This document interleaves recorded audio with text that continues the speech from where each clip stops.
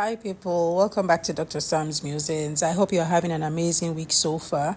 And I hope that you've taken a moment to listen to the last episode of Schadenfreude and it's made you, go on some sort of introspection to see how much of Schadenfreude you have and the root cause of it.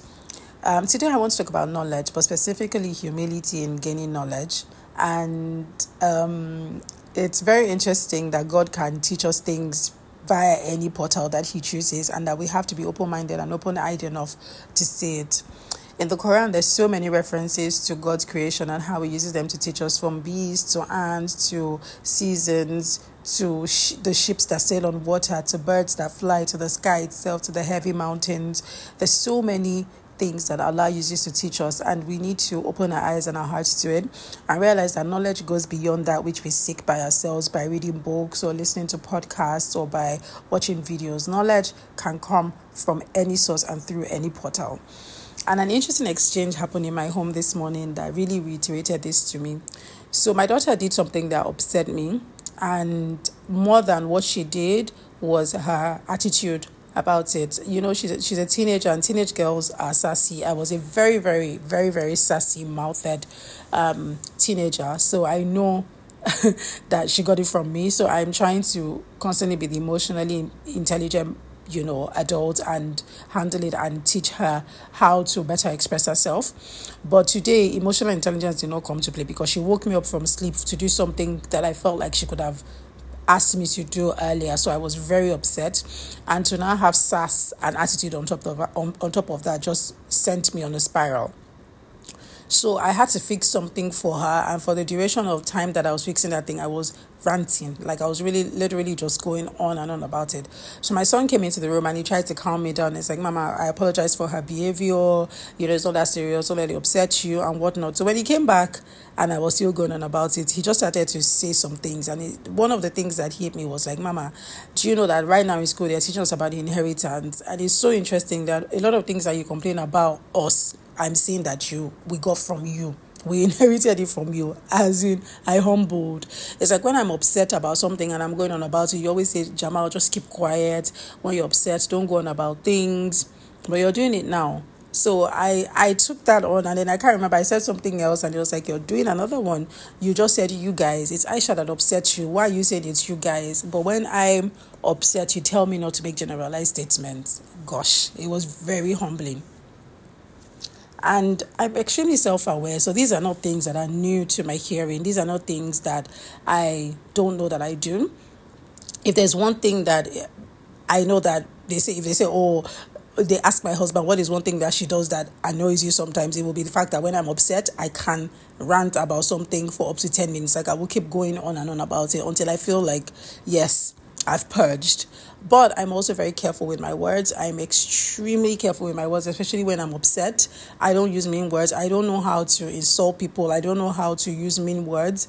I don't know how to curse people. I don't do those things, but I can keep saying the same thing in different ways until I feel like I've calmed down somewhat now. So if you upset me, I'm not going to insult you. I'm not going to whatever, but you have to bear my whining. So when my son said that, I was like, oh, sugar, this thing has come up again. So I just made a quick prayer. They went up to school. I made a quick prayer. Yeah, help me with this thing. I don't like that I do this thing. But my point is that I could have been the kind of mama that would be like, how dare you? Well, how can you say that to me? But I had to be humble in the moment and realize that God was using my son to point out something to me. God was using my son to teach me something. And I had to be humble enough to receive it. I did send him a message saying, thank you for pointing that out. I'll work on it. But you have to realize that there's such a thing as tact as well. And when somebody is upset, it's not the right time to point out their faults or to mention the things that they're doing wrong. So it was a teachable moment for him as well as a teachable moment for me. My point is that sometimes knowledge will come to you from inferior sources, and I say inferior in inverted commas. It might be from your child, it might be from your staff, it might be from someone that you hold some authority over. But the deeply knowledgeable people are people that learn from any source that knowledge presents itself from.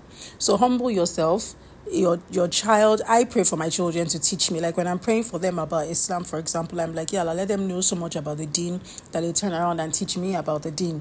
Let them know so much about XYZ that they turn around and teach me about manners and behavior and things like that. Because you want your children to be better than you. And if you pray for your children to be better than you, then you have to accept that they will have more knowledge than you in many or every aspect of life. It's the same thing with staff. Your staff in your store or in your office or whatever might be the ones that give you valuable knowledge that can turn things around for your business. They can give you information that can save you money, time, energy, and you should not feel superior too much that you cannot come down to their level or bring them up to your level to give you valuable advice that you receive. But I have to say as well that, knowledge is important, but implementing knowledge is even more important, because knowledge that is not implemented is like you take time and effort to plant a seed and it now grows into this beautiful fruit-bearing tree. But instead of eating the fruits of your tree, you watch it until they rot, or until the birds come and have a feast on it, and it doesn't benefit you at all. So you have to implement what you've learned. You have to use it to become better and be better. But you also have to realize that knowledge is largely two types. There's beneficial knowledge and there's non-beneficial knowledge. Non-beneficial knowledge is the one that is a time waster. Like you spend hours on social media guzzling information about people's lives that doesn't impact your life in any way. And then there's knowledge that is flat out dangerous. Like I remember I had a colleague in medical school who was Muslim, but he would spend so much time reading up on alternate religions and cults and whatnot. And I'll never forget the day that I saw him reading a book on witchcraft. And I'm like, why are you putting this kind of information in your head when you can be spending the time and the energy learning more about your own religion and being better at it? You're playing with the dark side. You're skirming around the edges of the dark side, and that's very dangerous for you.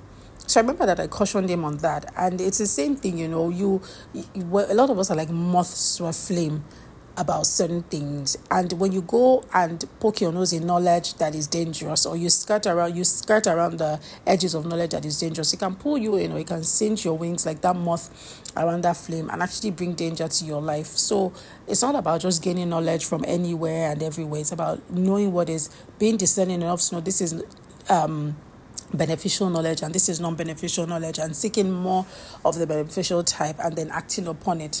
So knowledge without action is useless, and action without beneficial knowledge is dangerous.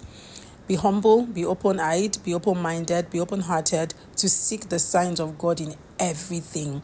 It's amazing and it's so beautiful how many, many verses of the Quran point towards this. And one of the most beautiful experiences I have is when I'm going on my walk, and this is a route that I take several times a week, and God still gives me examples of things in His creation that remind me of Him and, buttress my knowledge. I hope that, you open your eyes. I hope that you open your mind. I hope that God grants you beneficial knowledge. There's a very powerful prayer that the Prophet sallallahu alaihi wasallam, peace be upon him, used to make, and it was Allahumma inni as'aluka ilman nafi'an wa rizqan tayyiban wa amalan mutakabbala. And it means, oh Allah, grant me knowledge that is beneficial, sustenance that is blessed, and deeds that are acceptable to you. And beneficial knowledge it's not just religious knowledge. Beneficial knowledge is knowledge about how to take care of yourself, how to take care of your family, how to grow your business, how to be a better person, and they can come from any source. So open your eyes, open your heart, open your mind, and when knowledge comes to you from sources that you feel like, yeah, but who is this person to be telling me this? Be humble enough to just see that person as a portal and realize that you cannot be arrogant towards knowledge, because knowledge comes from Al-Alim, who is Allah, the all-knowing, the knowledgeable. And for you to be arrogant towards knowledge that He has sent you is to be arrogant towards Him. So don't be arrogant. Take knowledge from any source that God sent it to you from, and go ahead and implement it. I hope you have an amazing rest of the week, guys, and I'll be back here again next week. Bye.